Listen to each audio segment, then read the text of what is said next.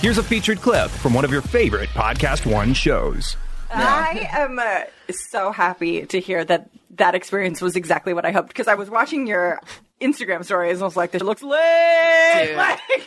It was the real deal. He came in there with an amazing entourage, and they were all like so sweet. And he was amazing, like real wise and grounded, and badass. Like he's what the man we all want him to be. Yeah, he's the there real you deal. go. Yeah. So I love when a celebrity delivers. That's fucking exactly what I've never heard anyone talk down on Snoop. No. The only thing that I've heard is people are just like, hey, he might show up. yeah. I feel like once you reach that level of celebrity, though. Oh, yeah, it doesn't matter. There's no consequences if you don't show up to something. Like, I've been at parties and stuff that I'm like, yo said Snoop was going to be here. And they're like, maybe. Yeah, totally. I'm like, what are you talking about? He's on the fucking flyer.